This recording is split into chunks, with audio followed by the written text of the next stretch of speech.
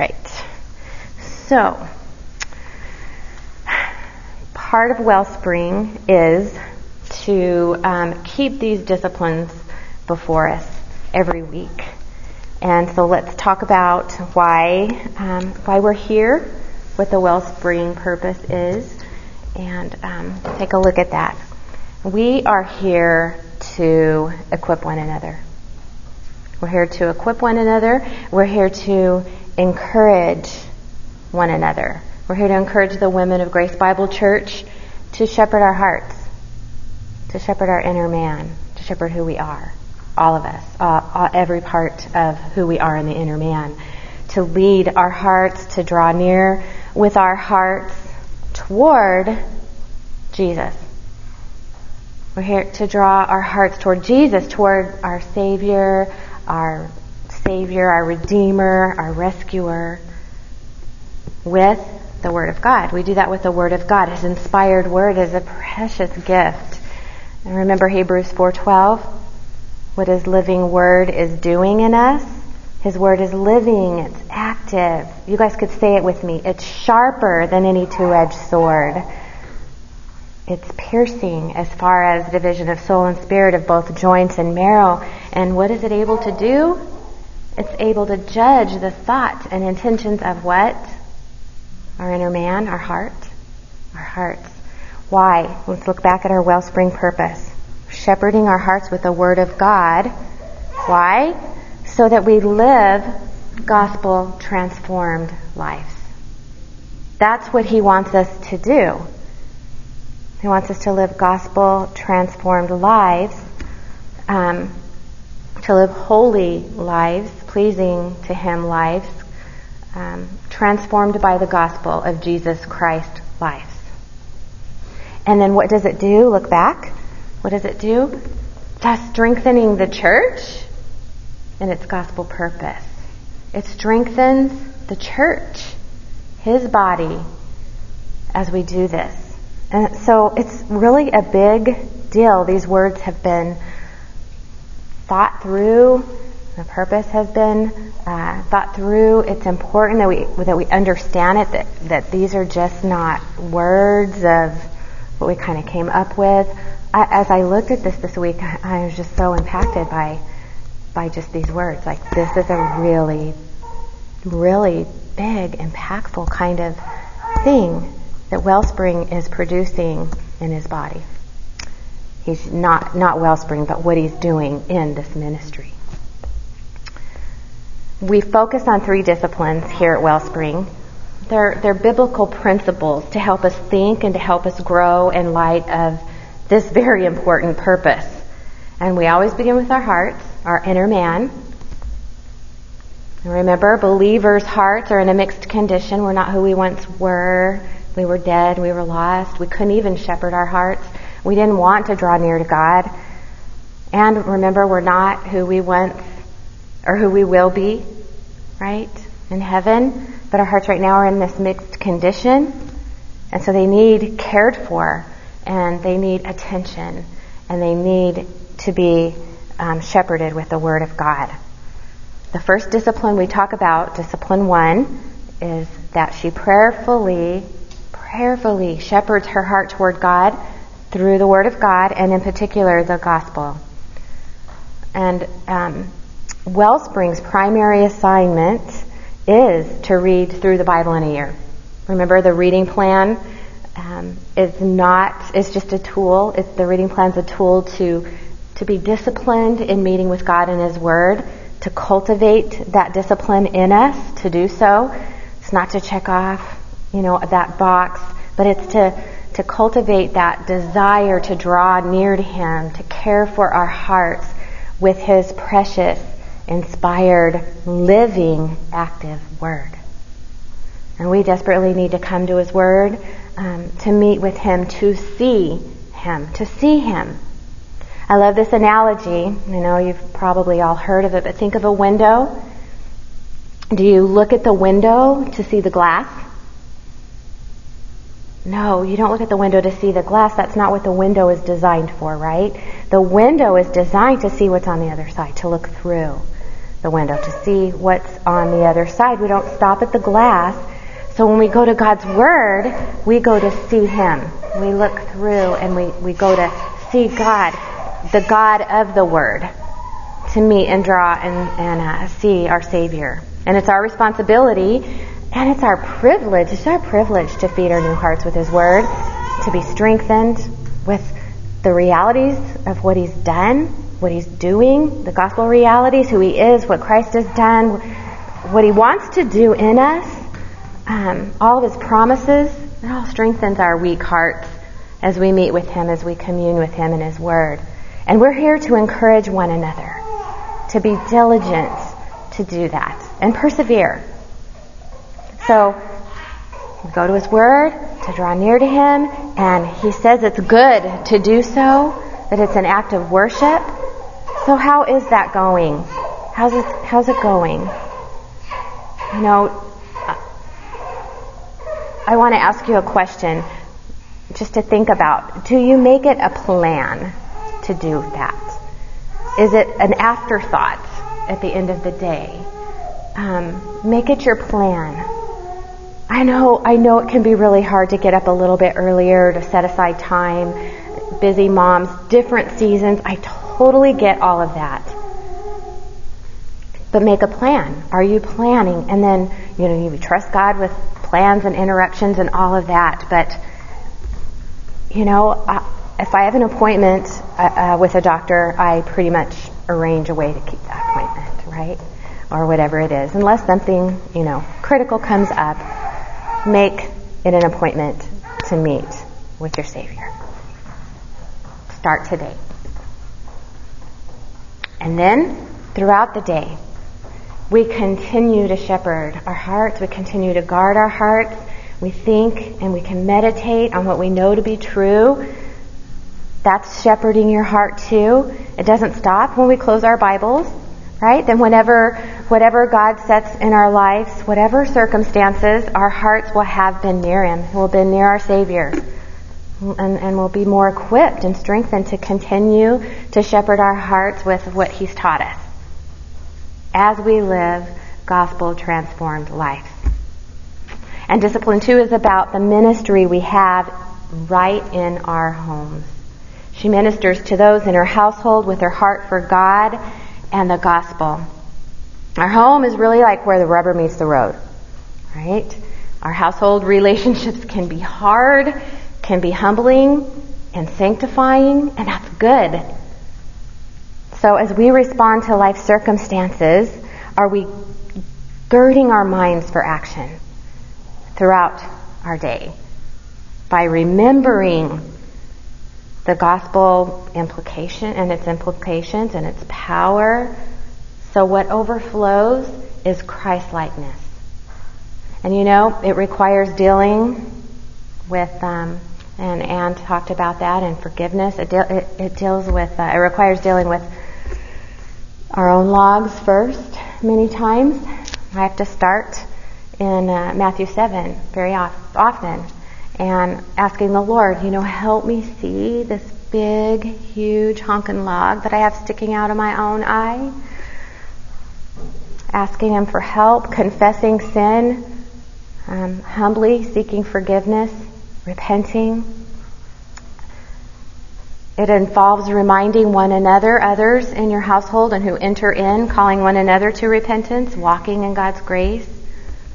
It's always just so sobering, the thought that we have an impact there in our homes. And with the people we live with and those who enter in, those we spend the most time with. But we're here to equip one another and encourage one another to have a gospel impact there. So please be encouraged that this too is a process, lifelong process that God gives you, and He gives you the grace to do what He's called you to do.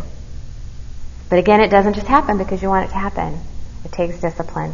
It does. It just takes discipline. It takes being purposeful with these hearts that are prone to wander, and they're in the mixed condition, so we have to care. We have to be concerned. We have to be diligent.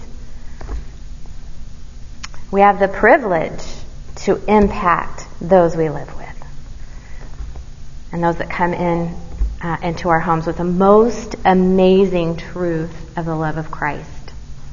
It's a privilege. Discipline 3 is about getting involved in one another's lives. With a heart for God and the gospel and fulfilling her ministry within her household, that's discipline 1 and 2, she steps into the church to shepherd others toward God and the gospel. It's a privilege to serve and remind one another and help one another with the very same thing we know to be true about our own hearts, about ourselves. You know, and when we think in light of what we deserve, it's a privilege to serve. I don't deserve to serve, but He has put me in a body to serve. When I think about it that way, oh my goodness, I want to serve more and more. It's a privilege. And as we remind others that we're ministering to the same truth, that they need to shepherd their own hearts first, to live gospel-transformed lives, which strengthens the church and its gospel purpose, it's a privilege. And we never graduate ourselves from this. No one does. We are constantly going back to caring for our own hearts, not leapfrogging over our homes to do any kind of ministry, but caring for those in our household with the gospel. And again, remember, these are just lifelong disciplines to pursue and grow in as we minister and encourage one another. And then finally, remember our theme verse for Wellspring. Above all else, guard your heart, for it's the wellspring of life. Proverbs 4:23. All of these disciplines always go back to our hearts, and what we do with our hearts consistently. So I just want to encourage, may we encourage one another, spur one another on as we see what's at stake in our own hearts and the relationships in our homes and those that enter in and in a ministry, in our ministries, and it impacts the strength of the body. Let's pray. Father, we thank you for a morning like this that we can be reminded of who you've created us to be and the grace that you've given us to do and be and live for your glory. Oh, Father, I thank you for that. I thank you for your precious word that is living and active and having its way in our hearts. And Lord, I just ask that we would be women who grow in knowing you and following hard after you. Will you bless our time as we talk about what you are doing in our lives, and may you be glorified, and it's in your Son's name we pray. Amen. All right, well, please pray with me. Dear Heavenly Father, we thank you for this morning. We thank you, Lord, that we can come before you, that we can freely come to a building and we can meet and we can talk about you, and Lord, we can lift your name high. We are so grateful for that.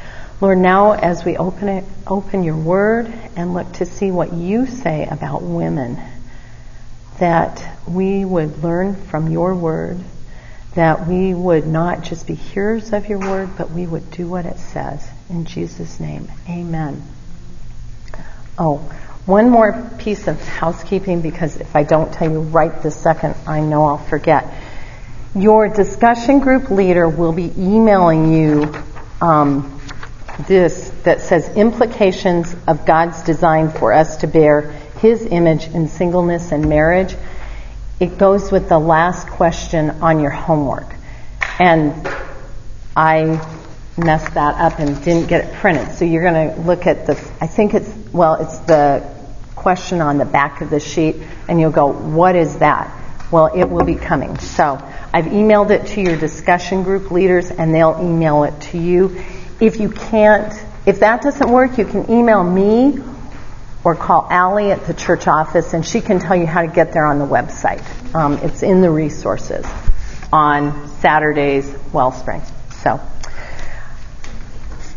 last week we looked at how men and women are both made in the image of God.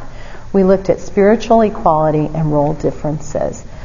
And one of probably the most important thing last week, well, I think, is to remember Romans 8:29. For those whom he foreknew, he also predestined to become conformed to the image of his Son, so that he would be the firstborn among many brethren.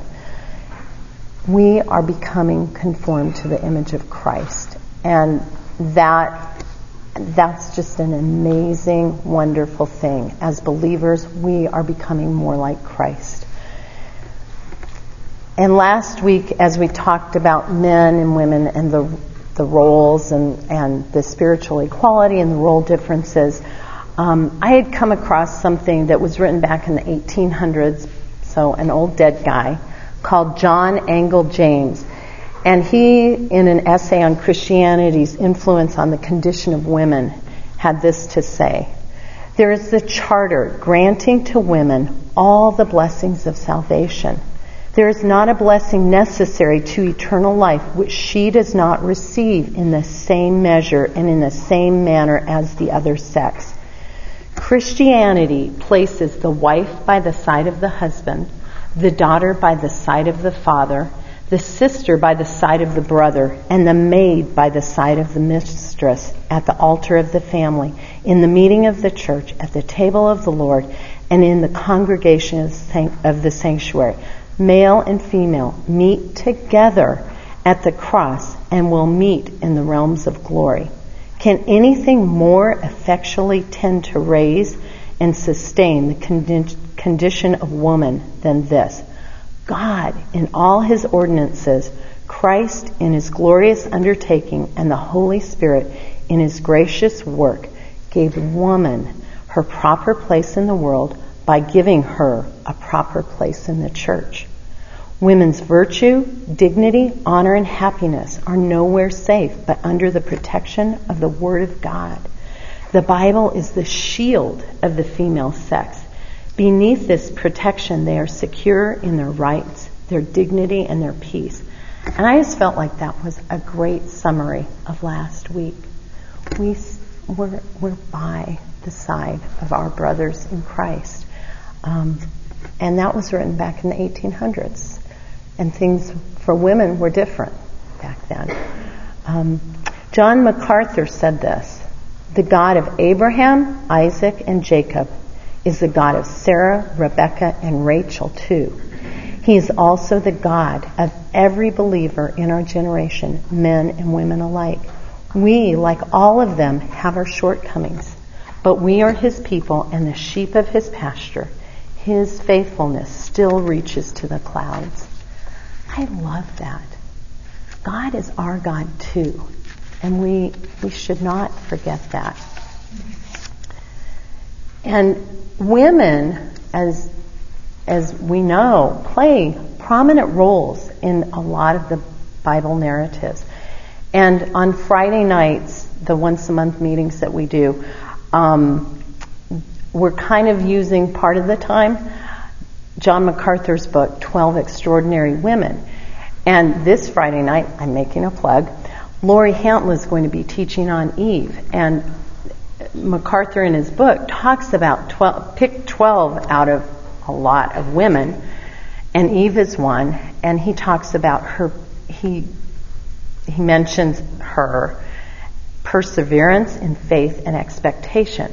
Speaking of Sarah, he says her steadfast hope that persevered against unbelievable obstacles. Rahab, seen in the example of her remarkable conversion, she reminds us of how dramatically God's grace can rebuild a sin-ravaged life. And we're going to be looking at some of these women on Friday nights. And so I could go on with that whole list, but I'm not going to. I'm going to keep going. I can commend that book to you. It's 12 Extraordinary Women by John MacArthur. One of the things with the women that we see in Scripture, some of them are married, some of them are single. What I want to talk about today is women. Doesn't matter if you're married, doesn't matter if you're single. I'm talking to women. Some of the key passages that we're not looking at today, but I know Wellspring does go through them, some of them. I believe Suzanne already taught the lesson on Proverbs 14:1. The wise woman builds her house, but the foolish tears it down with her own hands. Some of the other passages, if you're ever wondering, okay, what does God's word say about women? Proverbs 31. 1 Timothy 2:9 through 15. Titus 2:3 through 5. That's a key passage for women. Ephesians 5:22 through 33. 1 Peter 3:1 through 22. And all of those talk a lot about women. But I came across this quote from Carolyn Custis James, and she said, "Whatever the Bible says to women, it should be as relevant to the single mom in an African hut or a PNG hut as to a middle-class American woman with a spouse who provides for her and her kids." So this message, I should be able to go and teach to any woman. And remember, we're image bearers. We're being transformed to be like Jesus. And that's the goal. That's God's purpose for a Christian woman sitting here in Chandler or someone sitting in a hut in PNG. If she's a believer, God has her being conformed to the image of Christ. That's his goal. Now, I do want to remind us, and this is on your handout, Philippians 2:12 and 13. This is, I have lots of favorite verses, but this is definitely one. "So then, my beloved, just as you have always obeyed, not as in my presence only, but now much more in my absence, work out your salvation with fear and trembling." Praise God, it does not stop there. Verse 13 says, "For it is God who is at work in you, both to will and to work for his good pleasure." Praise God. We're to work out our salvation, but God's at work within us. And from Jerry Bridges, Transforming Grace, this is just another one of those reminders. Your worst days are never so bad that you are beyond the reach of God's grace. But your best days are never so good that you are beyond the need of God's grace. All of life, we need God's grace. So as I give you this list, and it's not a complete list, please don't freak out and go into check the box mode, or I can't do this. Remember, it's God working within you. I did want to say that this is obviously not an all-inclusive list of what a biblical woman, married or single, whatever her state, is to look like. It is not complete, but I wanted to... is this familiar from my husband? I've renamed it. It's not the circles. I call it the wheels.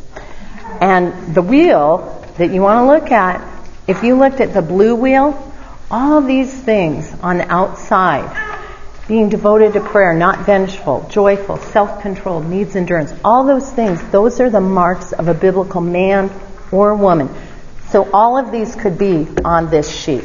And also, the other handy, helpful thing that you all have is the new creation.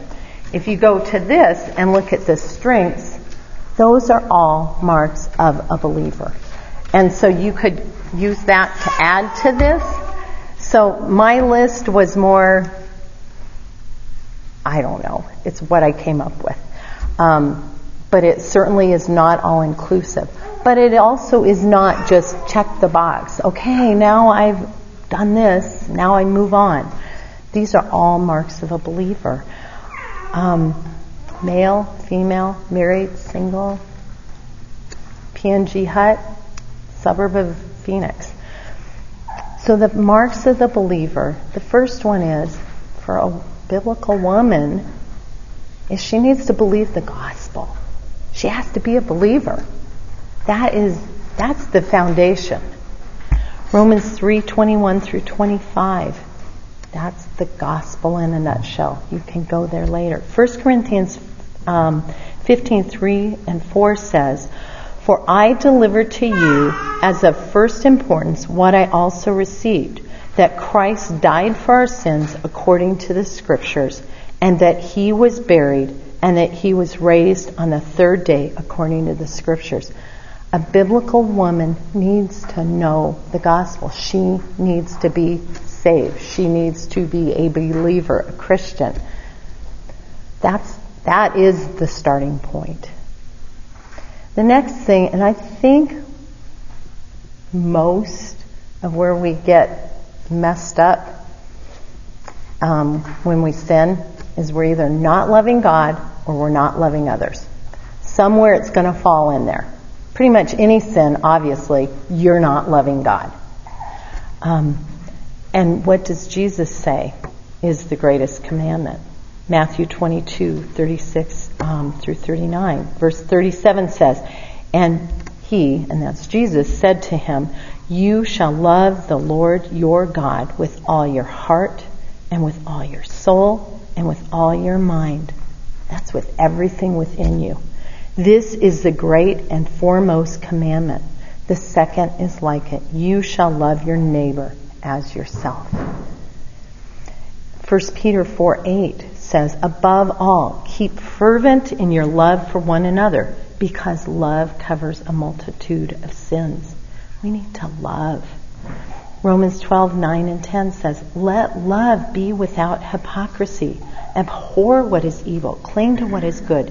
Be devoted to one another in brotherly love. Give preference to one another in honor." As biblical women, we need to love God and we need to love others. Another mark of a biblical woman is she will obey God's commandments. John 14:15 says, "If you love me, you will keep my commandments." And I love this. John 15:14 says, "You are my friends if you do what I command you." 1 John 2:3, "By this we know that we have come to know him if we keep his commandments." So, as a biblical woman, we need to be keeping God's commandments. And by the way, 1 John 5:3 says, "For this is the love of God, that we keep his commandments, and his commandments are not burdensome." I know sometimes it can feel that way. It can feel like, wow, that's really hard. But God will give us the grace to do what he has commanded us. A biblical woman will trust God. But as for me, I trust in you, O Lord. I say, you are my God. Matthew 10:28 through 31 says, "Do not fear those who kill the body, but are unable to kill the soul, but rather fear him who is able to destroy both soul and body in hell. Are not 2 sparrows sold for a cent? And yet not one of them will fall to the ground apart from your Father. But the very hairs of your head are all numbered. So do not fear. You are more valuable than many sparrows." A biblical woman will trust God. A biblical woman will be a woman of prayer. Philippians 4:6 and 7 says, "Be anxious for nothing, but in everything, by prayer and supplication, with thanksgiving, let your requests be made known to God. And the peace of God, which surpasses all comprehension, will guard your hearts and your minds in Christ Jesus." 1 Thessalonians 5:16 through 18. "Rejoice always, pray without ceasing, in everything give thanks, for this is God's will for you in Christ Jesus." So if you're struggling, wondering what in the world is God's will for my life, well, there you go. That's part of it. In everything give thanks. Rejoice always. Pray without ceasing. A biblical woman will imitate Jesus. John 13:34 and 35 says, "A new commandment I give to you, that you love one another, even as I have loved you, that you also love one another.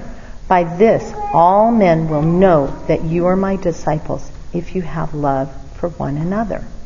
We're to love as Jesus loved us. He sacrificed his life for us. Romans 8:29 and 30, and we've already mentioned this, but it's worth reading again. "For those whom he foreknew, he also predestined to become conformed to the image of his Son, so that he would be the firstborn among many brethren. And those whom he predestined, he also called, and those whom he called, he also justified, and those whom he justified, he also glorified."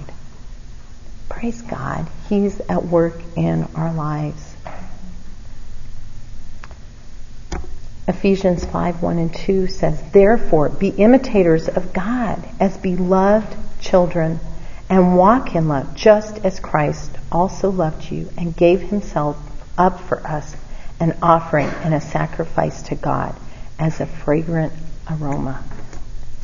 And 1 Peter 1:15 to 16 says, "You shall be holy, for I am holy." We are called to holiness. We are called to imitate Jesus. As biblical women, we are called to forgive. And I know if you've talked with my husband or you've talked with me and you're having a struggle with somebody, I'm going to say 100% of the time, we will take you to Matthew 18:21 to 22. And that's the passage where Peter comes to Jesus and says, "Lord, how often shall my brother sin against me and I forgive him? Up to 7 times?" And Jesus said to him, "I do not say to you up to 7 times, but up to 70 times 7. And I'll always do the math and say, well, that means, okay, at 491, you don't have to forgive anymore. It's like, no. And then we talk about, hey, remember, you know how you have that big bag of your own sin, and Christ took it, and now you're going to look at your brother or sister there and say, well, I'm not going to forgive his bag of sin? You can't, because of how much Jesus has forgiven us. So if you're ever struggling with forgiving somebody, put your eyeballs at Matthew 18:21 all the way through 35 and just soak in that passage, and it will help you get the right perspective, because when you realize how much the perfect one has forgiven you, you can't look at somebody else and say, I can't forgive. And there are, well, let's keep going on. Luke 17:3 and 4 says, be on guard if your brother sins. It should probably say when your brother sins. Rebuke him, and if he repents, forgive him. And if he sins against you 7 times a day and returns to you 7 times saying, I repent, forgive him. And it's important to look at verse 5. The apostles said to the Lord, increase our faith. We need our faith increased to be able to forgive. It's not easy. I understand that. But you know what? We can ask the Lord, increase my faith. When I don't feel like forgiving, Lord, increase my faith so that I can forgive, so that I can do what you've commanded me.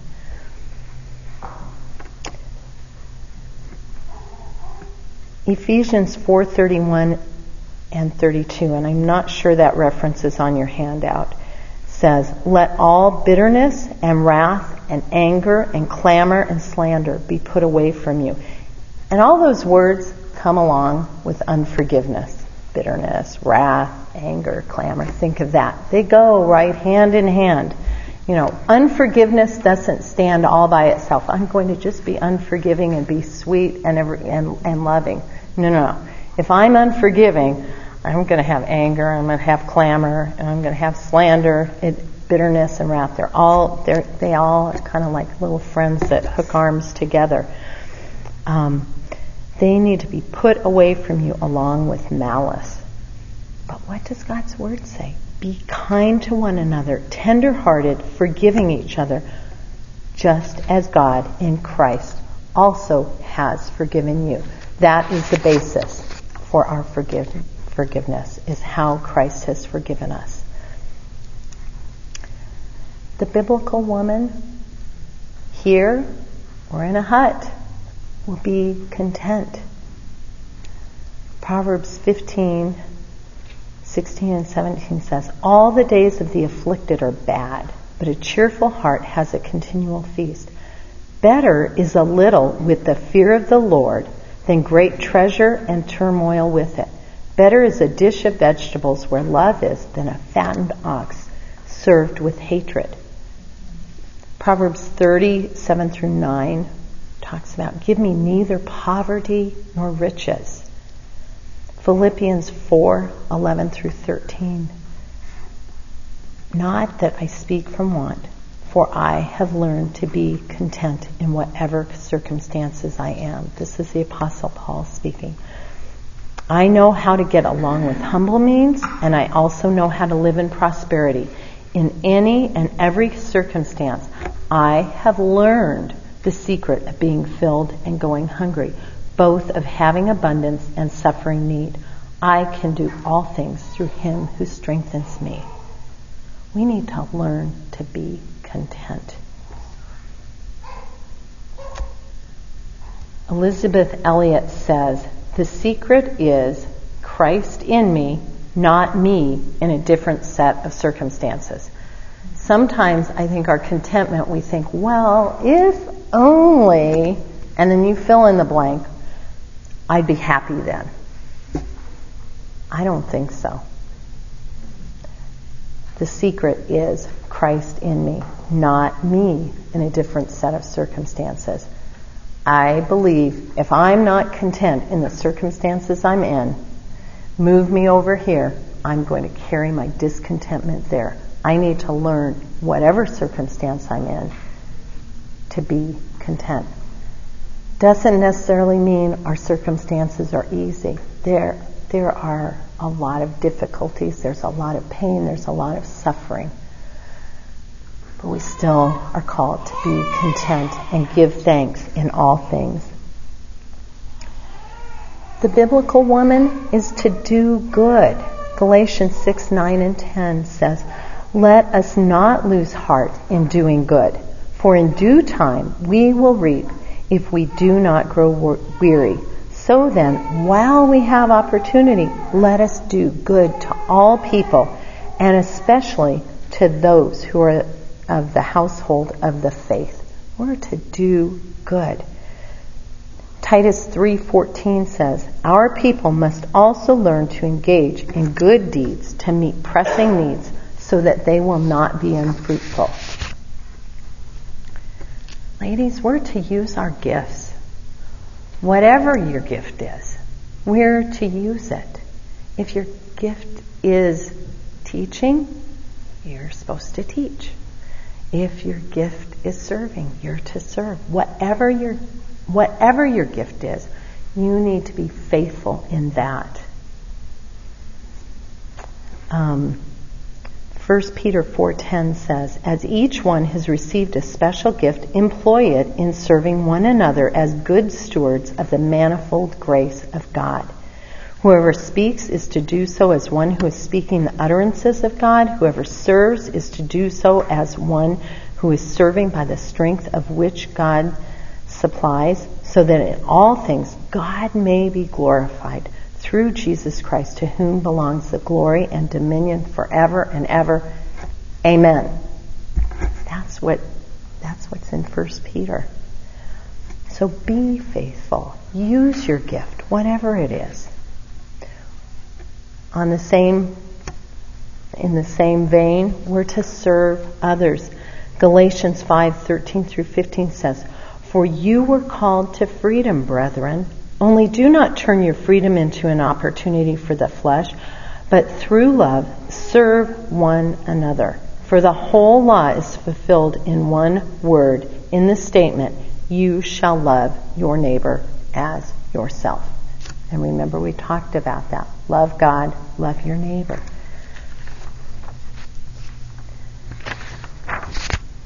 She's to speak graciously. And I know the book of Proverbs talks a lot about women's speech. Better to live on a roof than with a dripping faucet. My sweet husband has a couple of times, believe it or not, had to tell me, "Honey, I think you're dripping." It's like, okay, you want me to go fix you a mattress up on the roof? If you're struggling with speech, Proverbs do a study in Proverbs on that. Proverbs 12:18 says, "There is one who speaks rashly, like the thrust of a sword, but the tongue of the wise brings healing." Proverbs 13:3, "The one who guards his mouth preserves his life. The one who opens wide his lips comes to ruin." Ephesians 4:29, "Let no unwholesome word proceed from your mouth, but only such a word as is good for edification, according to the need of the moment, so that it will give grace to those who hear." That's the speaking graciously. That one's hard for me. I have to put a guard over my mouth often. I get myself in trouble with my tongue. And the last one, and again, this is not like, okay, I made it all the way through, now I'm a biblical woman, I look like a biblical woman. There's over 1,000 commands for us in the New Testament. It's not the Old Testament, just 10. There's over 1,000. So obviously we have not covered all of them. The last one is the S word that I think sometimes we as women struggle with. Hebrews 13:17 says, "Obey your leaders and submit to them, for they keep watch over your souls as those who will give an account. Let them do this with joy and not with grief, for this would be unprofitable for you." Okay, that submission verse is not just for women, it's for men. This is speaking of us as the body submitting to the elders of the church. Men are called to submit too. So when we think that we're the only ones, oh, poor me, I have to submit to that husband. We all are in roles of submission. And guess what? The elders, they're in submission to the Lord. It's not easy. And this verse, and I see this is where I get in trouble, because this isn't on my piece of paper. But I'm going to say it anyways. We want to make it easy for our elders. We want them to be able to elder. Let them do this with joy and not with grief. I don't want to cause the elders grief by my sin, by my lack of submission. So we're all called to submit. That is for men too. James 4:7 says, "Submit therefore to God." We're to submit to God. "Resist the devil and he will flee from you." 1 Peter 2:13, "Submit yourself for the Lord's sake to every human institution," whether to a king as the one in authority. Could that mean we're supposed to somehow submit to the president? Yeah. We need to be careful. We need to be careful that we may not agree with our president or our Congress or our Senate, but we need to remember they are in a position of authority and we are called to submit. And submission is always, if they're asking us to sin, no. who don't submit. But some stuff, do we need to act respectfully? Yes. Verse 15 of that passage says, "For such is the will of God." Ooh, there's that will of God again. "That by doing right, you may silence the ignorance of foolish men." And then the submission that sometimes as married women we may wrestle with. 1 Peter 3, 1-7 says, "In the same way," and if you go back to chapter 2, our example that we're following in submission is Christ. That's the example we follow. It says, "You wives, be submissive to your own husbands, so that even if any of them are disobedient to the word, they may be won without a word by the behavior of their wives, as they observe your chaste and respectful behavior. Your adornment must not be merely external, braiding the hair and wearing gold jewelry or putting on dresses, but let it be the hidden person of the heart, with the imperishable quality of a gentle and quiet spirit, which is precious in the sight of God." We're called to submit, and we're called to respect, and so we need to do that.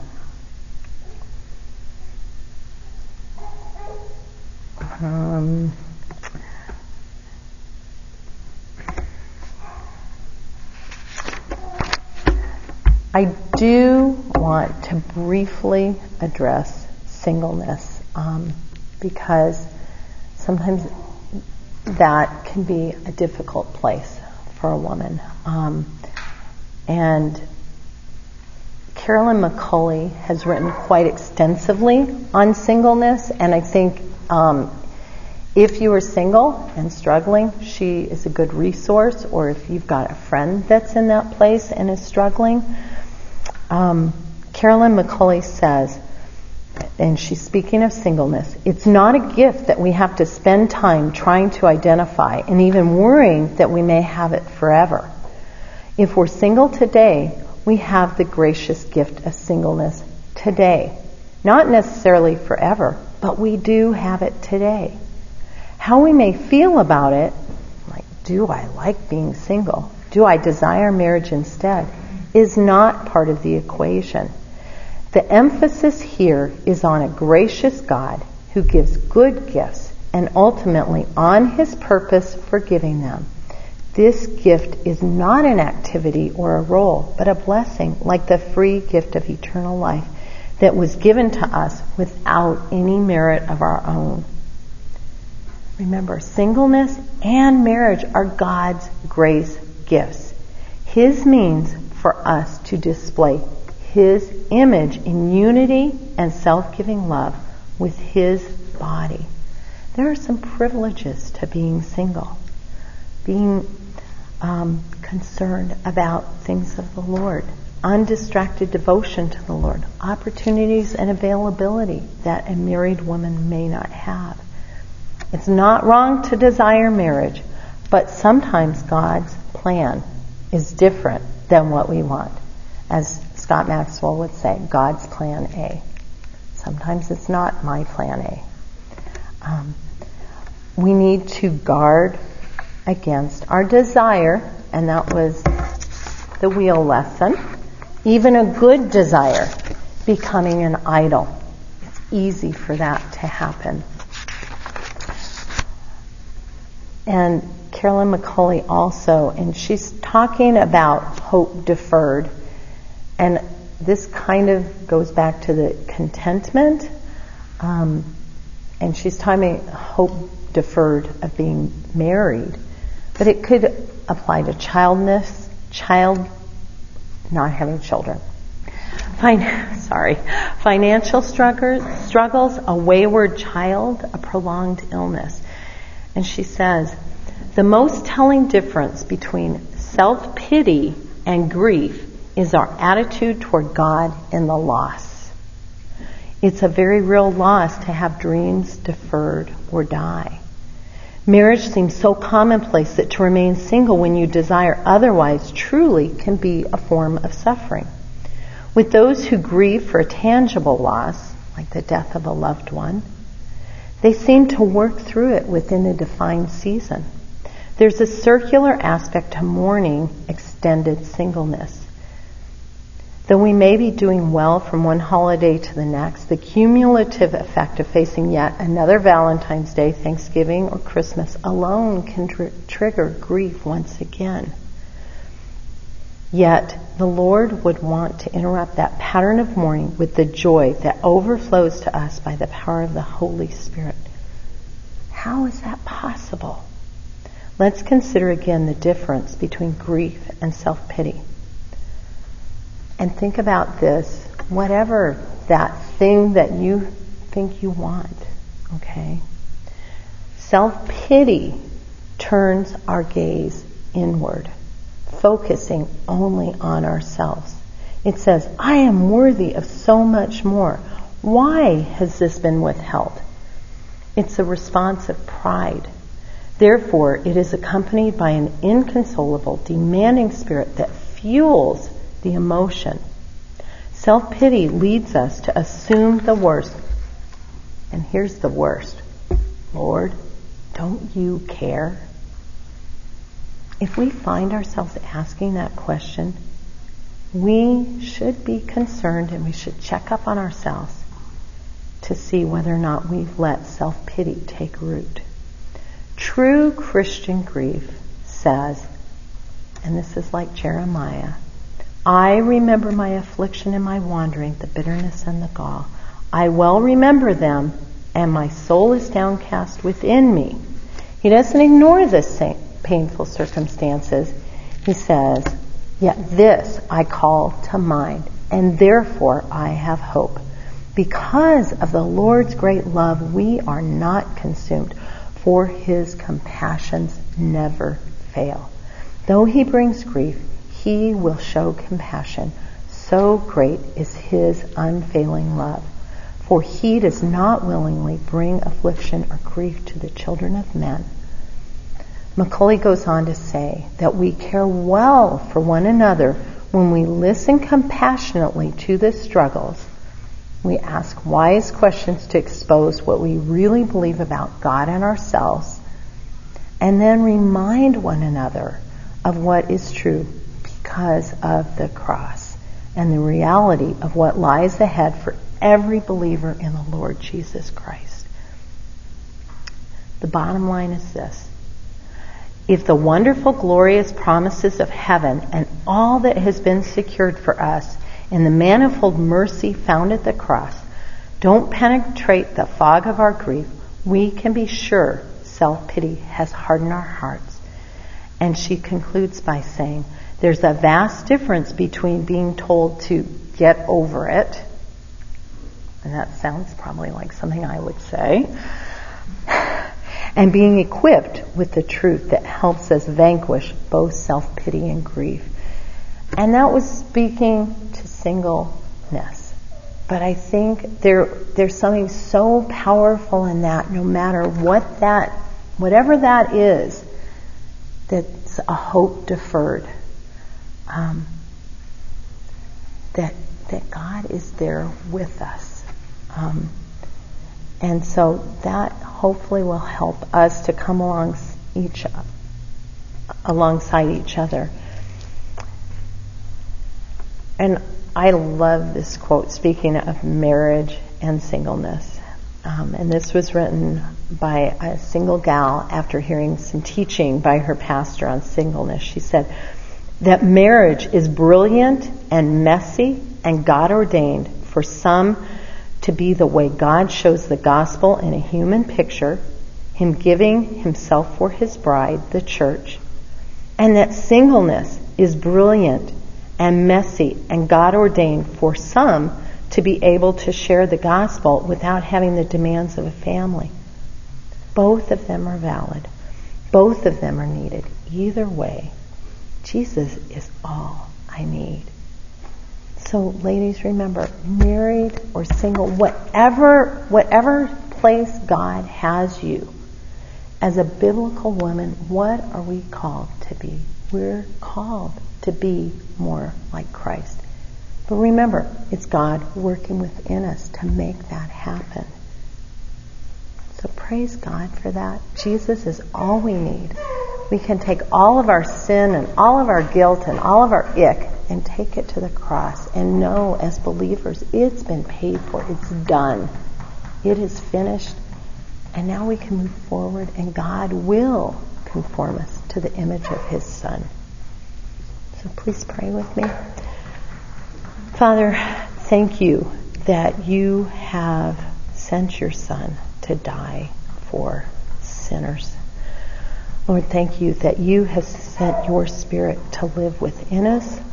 You are a good and faithful God. Lord, I pray that you will just continue to work in us to make us more like your Son, Jesus.